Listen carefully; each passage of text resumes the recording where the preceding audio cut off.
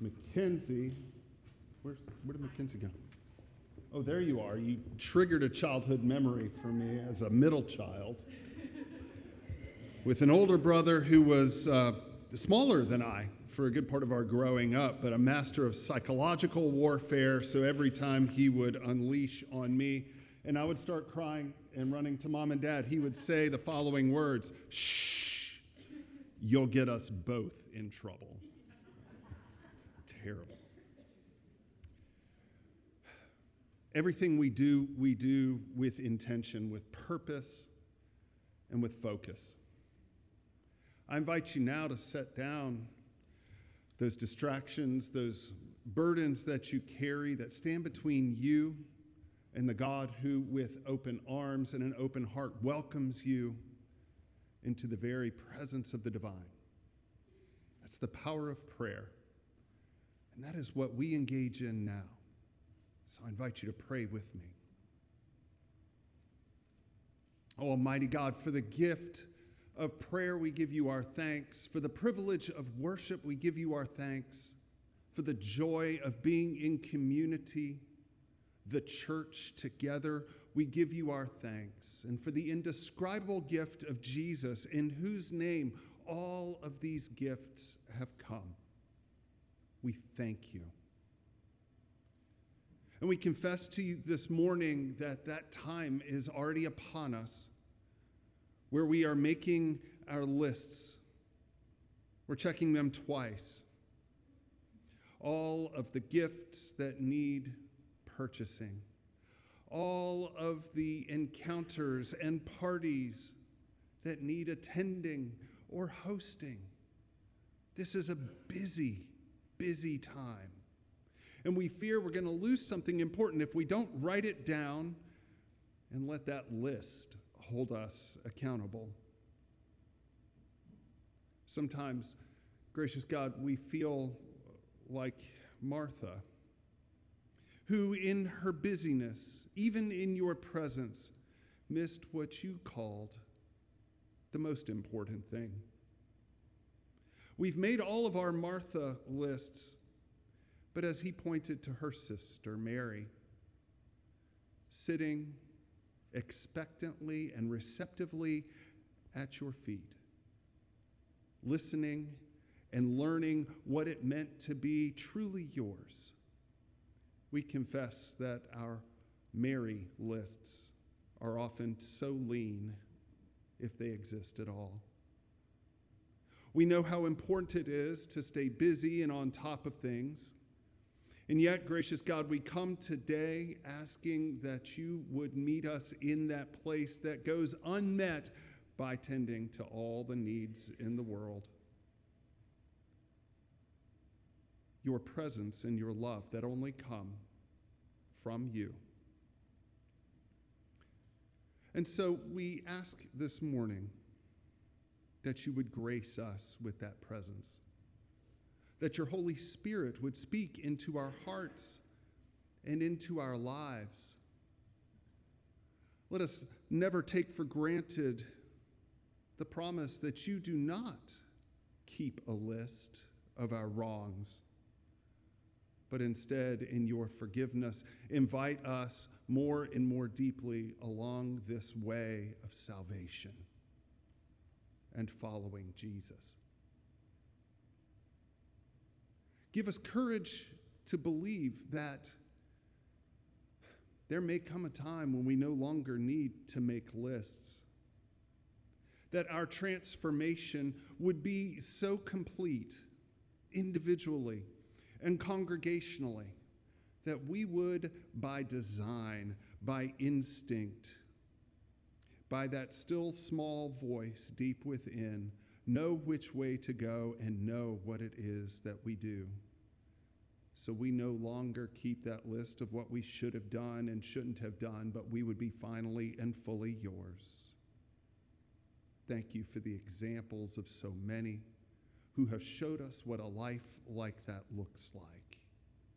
May we shine forth that same witness to one another and to a watching world by the power of your Holy Spirit. And in the name of Jesus, we pray. Amen.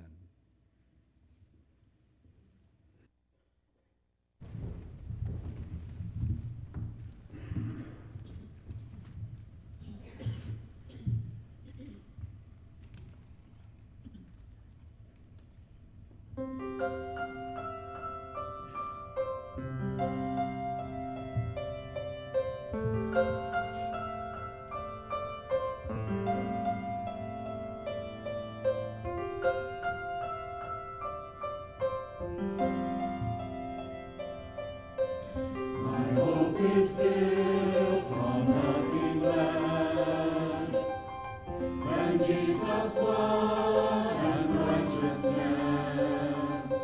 I dare not trust the sweetest frame, but wholly trust in Jesus' name. My hope is built on nothing less than Jesus' blood and righteousness. I dare not trust the sweetest frame, but only trust in Jesus' name. Christ alone, cornerstone, weak made strong, His Savior's love through the storm. He is Lord, Lord of all.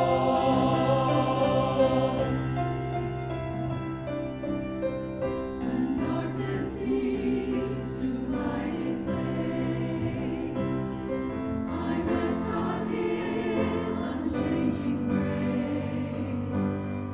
In every high and stormy gale, my anchor holds within the veil. My anchor holds within the veil, the veil.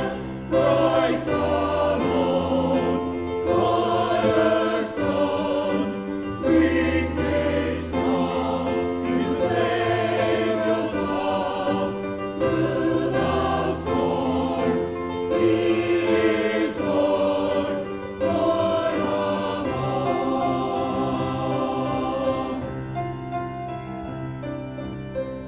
When He shall come with trumpet sound, oh, may I hid in Him be found. Dressed in His righteousness alone, faultless to stand before the throne. Faultless to stand before the throne, before the throne. Christ alone, cornerstone, weak made strong, in the Savior's love through the storm. He is Lord, Lord of all. Christ alone, cornerstone, weak made strong, in the Savior's love through the storm. He is Lord, Lord of all.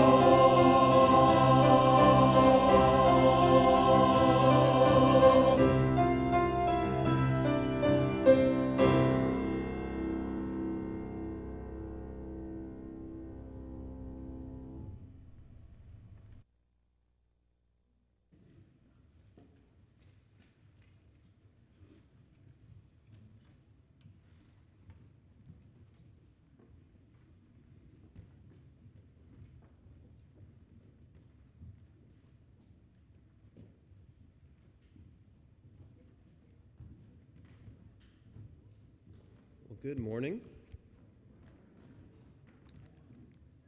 I wanted to take some time to share with you all about the gift that you gave me in my sabbatical that I got to take this past spring and summer. And it was a great gift, and I'm very thankful for it. Before I went and kind of when I came back, I received a lot of well wishes from you all.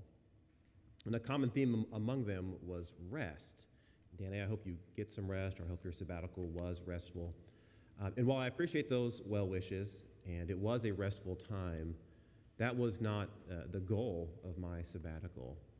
It wasn't something that I needed. If anything, quite the opposite.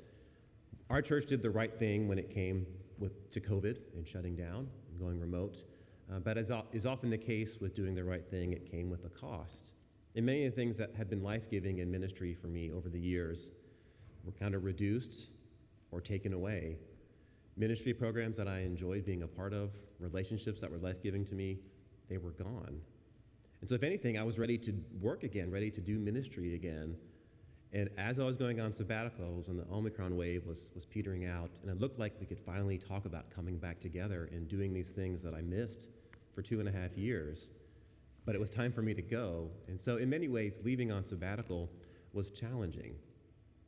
So rest was not the sought-after thing. Additionally, my family lovingly coined a phrase to describe what my sabbatical was not. And this is it. Danny, or Daddy, your sabbatical is not a sit on your butticle. Yeah, very helpful. With that, our scripture reading comes from a couple of places.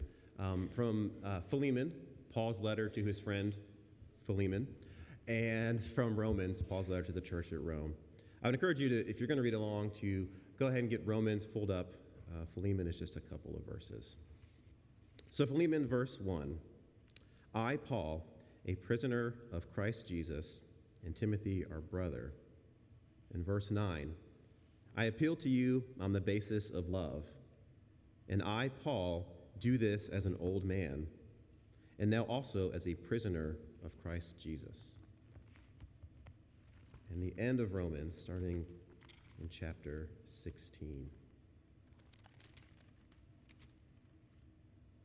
I commend to you our sister Phoebe, a deacon of the church at Cenchreae, so that you may welcome her in the Lord as is fitting for the saints, and help her in whatever she may require from you.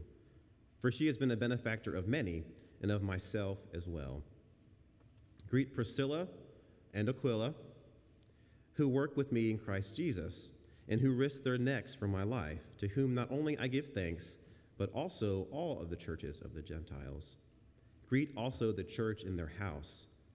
Greet my beloved Ephanatus, who was the first convert in Asia for Christ. Greet Mary, who has worked hard among you. Greet Andronicus and Junia, my relatives, who were in prison with me. They were prominent among the apostles, and they were in Christ before I was. Greet Ampliatus, my beloved in the Lord. Greet Urbanus, our co-worker in Christ, my beloved Stasis. Greet Apelles, who is approved in Christ. Greet those who belong to the family of Aristobulus. Greet my relative Herodian. Greet those in the Lord who belong to the family of Narcissus. Greet those workers in the Lord, Tryphena and Tryphosa. Greet the beloved Persis, who has also worked hard in the Lord. Greet Rufus, chosen in the Lord, and greet his mother, a mother to me also. Greet Asyncritus, Phlegon, Hermes, Patrobos, Hermas, and the brothers and sisters who are with them. Greet Philologus, Julia, Nersus, and his sister, and Olympus, and all the saints who are with them. Greet one another with a holy kiss. All of the churches of Christ greet you. Before we get into that, on my sabbatical, there were kind of 3 big takeaways that I learned or experienced or realized. I visited many of our youth alumni, all of our youth alumni who are serving in ministry in a church setting. And learned a lot there, but common among all of these youth who are serving in ministry in a church setting, they are all in small churches, 50 or less. And they want to be in small churches, and they don't want to be in large churches.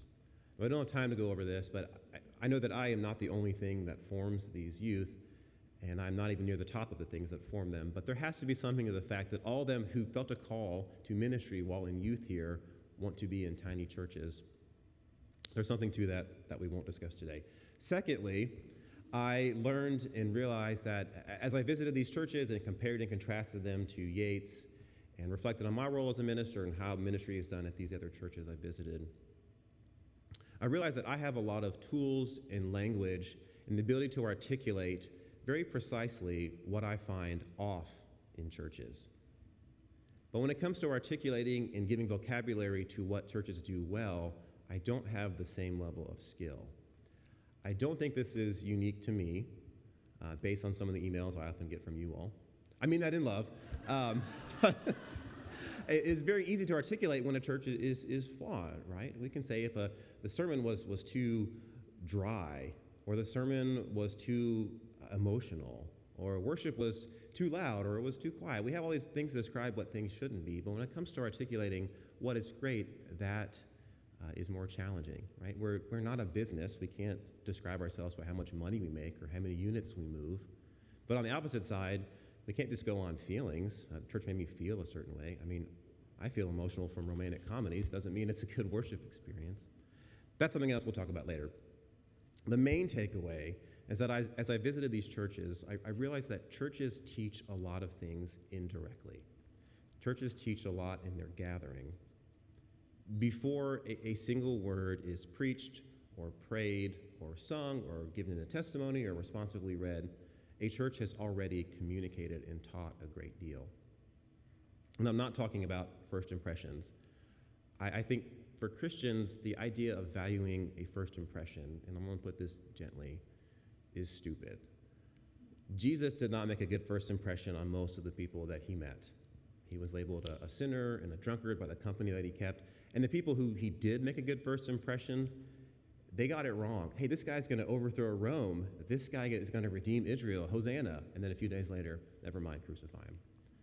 Jesus did not make a good first impression. I'm not talking about churches doing that. I'm talking about the subtle, indirect things that we communicate and how we gather and how we operate. And I think that is what Paul is getting at in his two letters that we've referenced this morning. Now, Philemon, all the smart people who study the Bible full-time agree that Philemon is the last letter that Paul wrote in the New Testament. So it's written by the oldest Paul, the most experienced Paul, and I think the most seasoned and wise Paul. And as a result, that letter reads much differently than his other letters. We know that Paul ministered to the churches that he planted and helped them along, and he had issues with authority. And when Paul wanted to demonstrate that he was an authority figure, here's why you should listen to me, he had a very impressive resume. He had many things that he could point to say, here's why I'm a great leader, here's why you should do what I say. Paul was a Roman citizen. Rome was a highfalutin place, and being born a Roman citizen brought you many privileges and rights, and Paul exploited those to his advantage. You should listen to me because I'm a Roman citizen. Paul was also a former Pharisee, a highly educated, highly religiously educated person. He had the elite education of his day in religion, and he appealed to that part of his background as a way to say, here's why I'm an authority figure. Paul was a Jew, born into God's chosen people. He used that part of his life as an appeal to authority. He would say to the Gentiles, you people were grafted onto me. Listen to what I say. And lastly, probably the biggest, Paul had a direct command from the risen Jesus on the road to Damascus. If that isn't a way to demonstrate authority to the early church, I don't know what is. And Paul uses all of these things in his letters to settle arguments. Here's why you should listen to me. Look at my impressive background. But in Philemon, he does none of those things. They are conspicuously absent. Paul doesn't refer to himself as a former Pharisee or a Jew or a Roman citizen or a direct contact with the risen Lord. Instead, he gives himself two titles in Philemon. You may have caught them. He calls himself an old man and a prisoner. Those are the titles that Paul leads with in his letters, and there's nothing impressive about those. Rather than pointing to his impressive background, he says, I'm an old man and I'm in prison. Paul is living out what he spoke in earlier letters of Christ's power made perfect in weakness, but he doesn't have to say it directly. He appeals to very low things. And it's not that Philemon is an unimportant letter. It's not that he doesn't care about the subject matter. Philemon, spoiler alert, is about slavery. Paul's friend Philemon owns a slave. And the issue here, is it okay for a Christian to own another person? Particularly if that person is also a Christian. So it's a very important issue in the New Testament church. Now, Philemon reads much differently. Paul doesn't make the long arguments that he makes in other letters. You may have noticed that Philemon is only 1 chapter long. There are none of these impressive, what we call Pauline phrases. There are no deep theological vocabulary. Paul doesn't quote any hymns. He doesn't quote the Old Testament. His argument is very simple. He says, Philemon, you're my friend. I love you. I'm not going to tell you what to do because I know you'll do the right thing. I think that is the subtle model of the New Testament church that Paul had learned in his older age. It's not a church based on impressive leaders. It's not a church based on an impressive resume or impressive productions. It's one based on mutual love. And I think Paul would have a word. We see the megachurches that have all these pastor scandals, these impressive pastors, $1 million salaries, impressive resumes, multiple campuses. And we see what happens, all the scandals we're dealing with. That is not the model of the New Testament church that Paul left with us. It's not about being impressive. In a similar way, in Romans, Paul gives us another model of the church, a subtle model of what the church communicates indirectly. And he ends with our favorite Bible reading, a list of names. Now, you won't find this list of names crocheted on a pillow at Hobby Lobby. I checked just to be sure. But it is an impressive teaching tool nonetheless. In earlier letters of Paul had to be more direct. The people who are really smart say that Galatians is the first letter that Paul wrote, while Romans comes later in his career. In Galatians, Paul is much more direct, and he's much more angry. He calls the Galatians fools several times. He even insults his theological opponents with an insult so crass that I can't say it here with children present. I would encourage you to Google it, or not. Paul makes a bold claim in Galatians.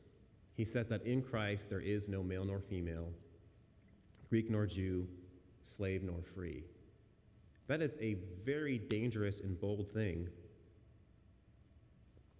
to say in his world. Men and women had assigned roles that they were not to deviate from, and it kept their world running in their eyes. Greeks and Jews had different, often opposite and opposing cultures that had been passed down for generations through family and kept their world in order. And of course, a free person thought they were way more valuable than a slave, who was not a person, but a tool, a person to do a job. And so for Paul to say to the Galatians, all these ways that you define yourself, that you find value, none of them are important if you're a Christian.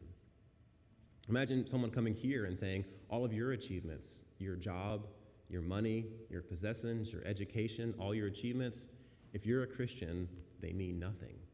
That's what Paul was saying to the church at Galatia, and it's a very bold message. He doesn't say that in Romans, and it's weird that it's absent here. If there is ever a people group that needed to know that their identity culturally didn't matter, it's the Romans. Again, being born a Roman citizen had lots of privileges. They were the highfalutin place. The best analogy I can think of is that they were the New Yorkers of their day. Within a few moments of being a Roman, you knew they were from Rome. So sorry, Sean, if there ever was a people that needed to know these cultural identities don't matter, it's the Roman people. And yet Paul doesn't say that to them. He doesn't say that in Christ there is no Rome. And it's because he doesn't have to. He ends his letter with, again, our favorite part of Scripture, a list of names. And this is the teaching tool.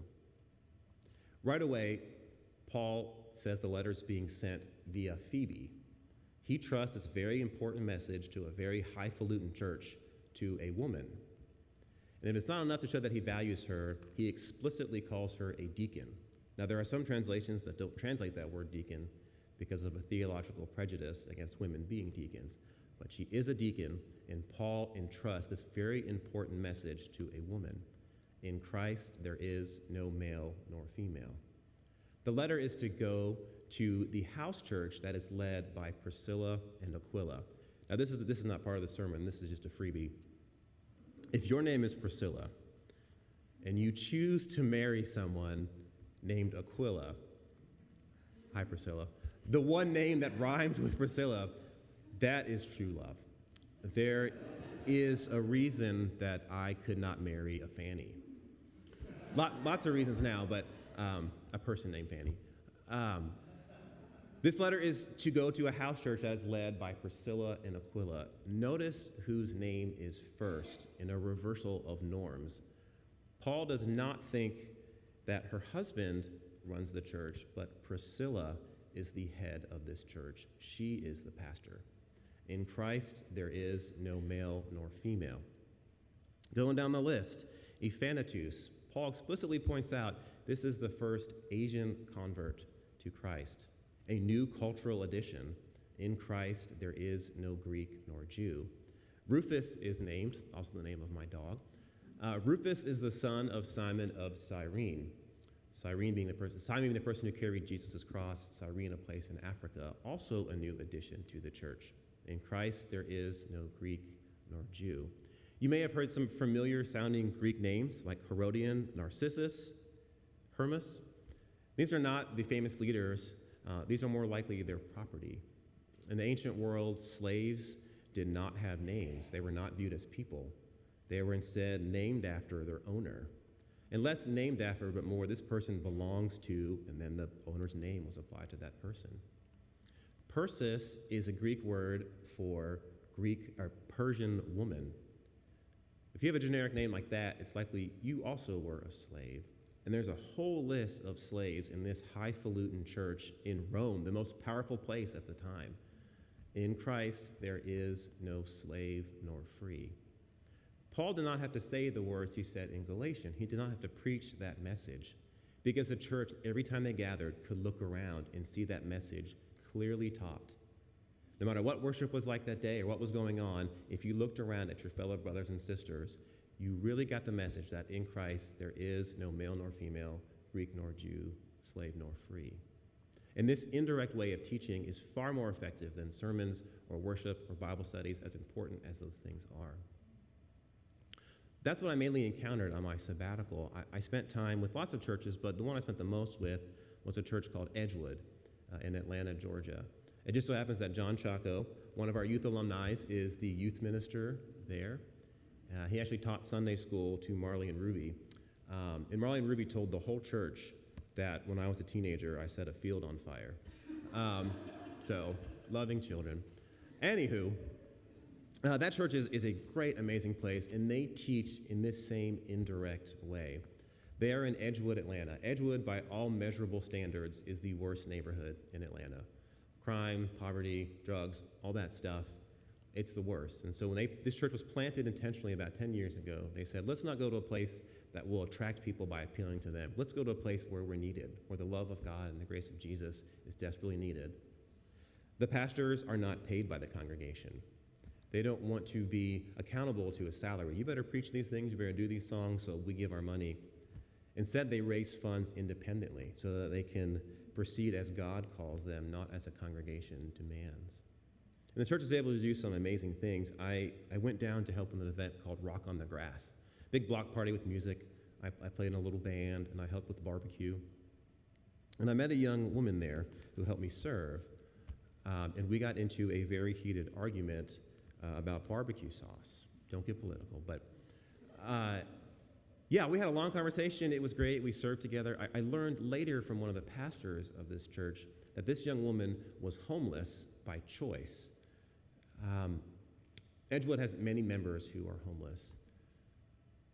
She was homeless by choice. She was estranged from her family, but she had some career goals that were happening before she was cut off, and she wanted to continue those. And so to be an efficient user of time, she didn't want to have to waste her money on things like rent or utilities, insurance. She wanted to spend her money on her education, and so she chose to be homeless by choice, to live in her car to save money.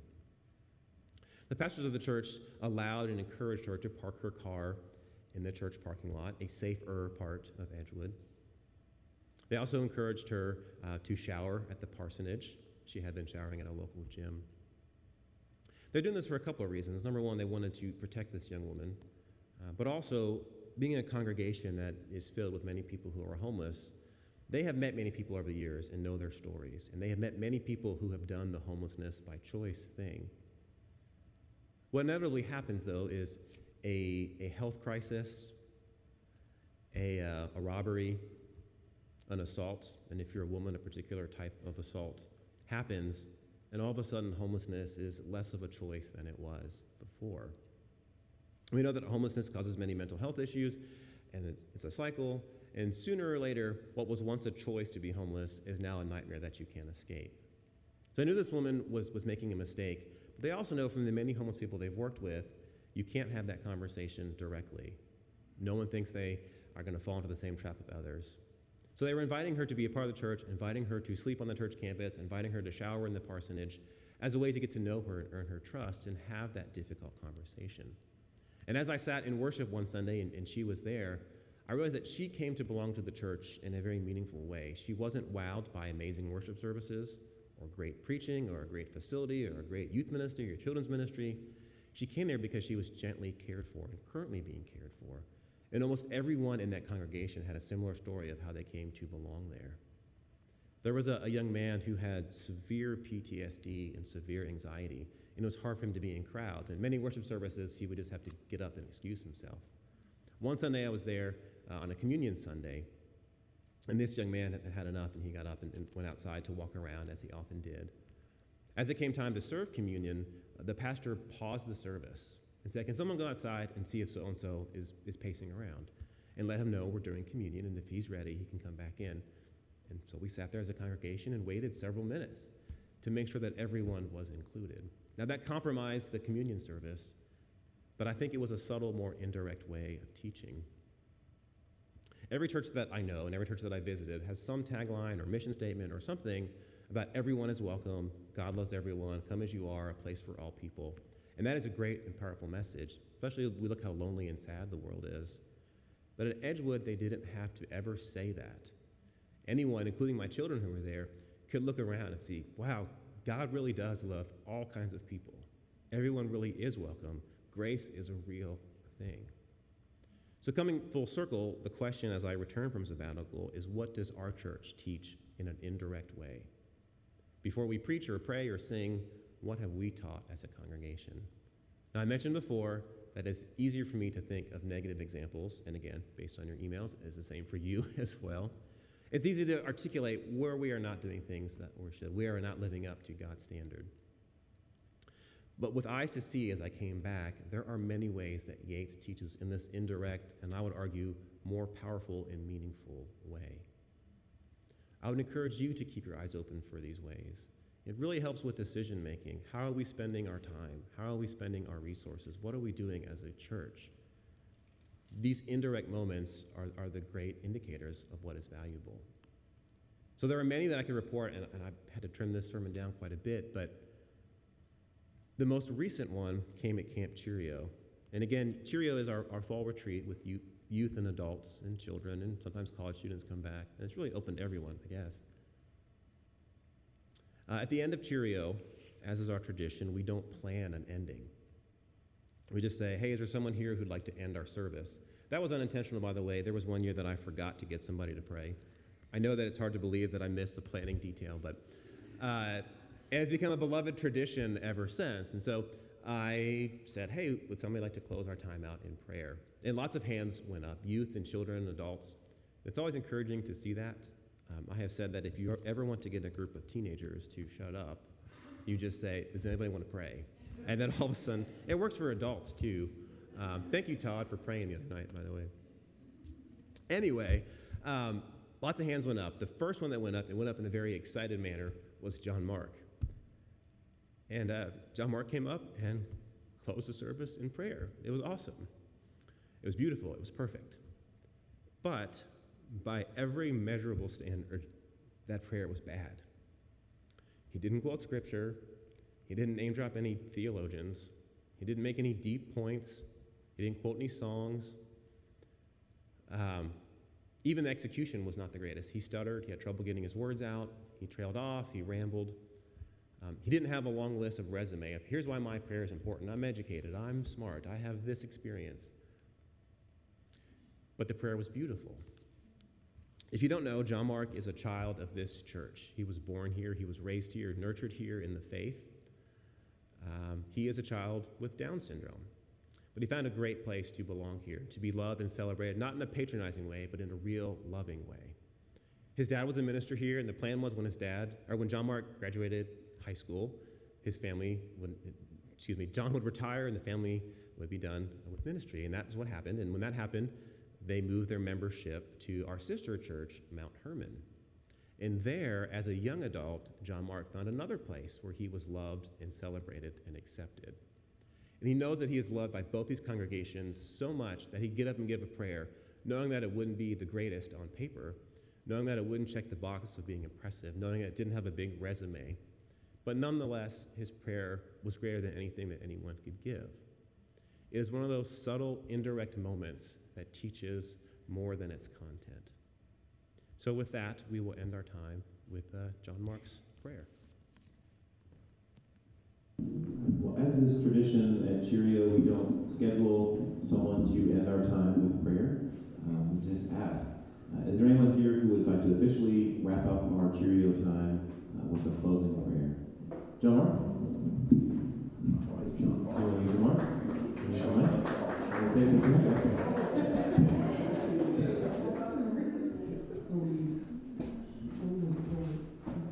Lord, let's just use our prayers for Pastor here at Cyril and give us peace and beauty, not just our presence. This is your creation you built for us. You give us peace and feed for only with bread of heaven and keep us safe at home and have a wonderful time with Yates and Mount Hermon and with our beauty and creation and peace. Let us keep up prayers to this community. In God's name I pray. Amen.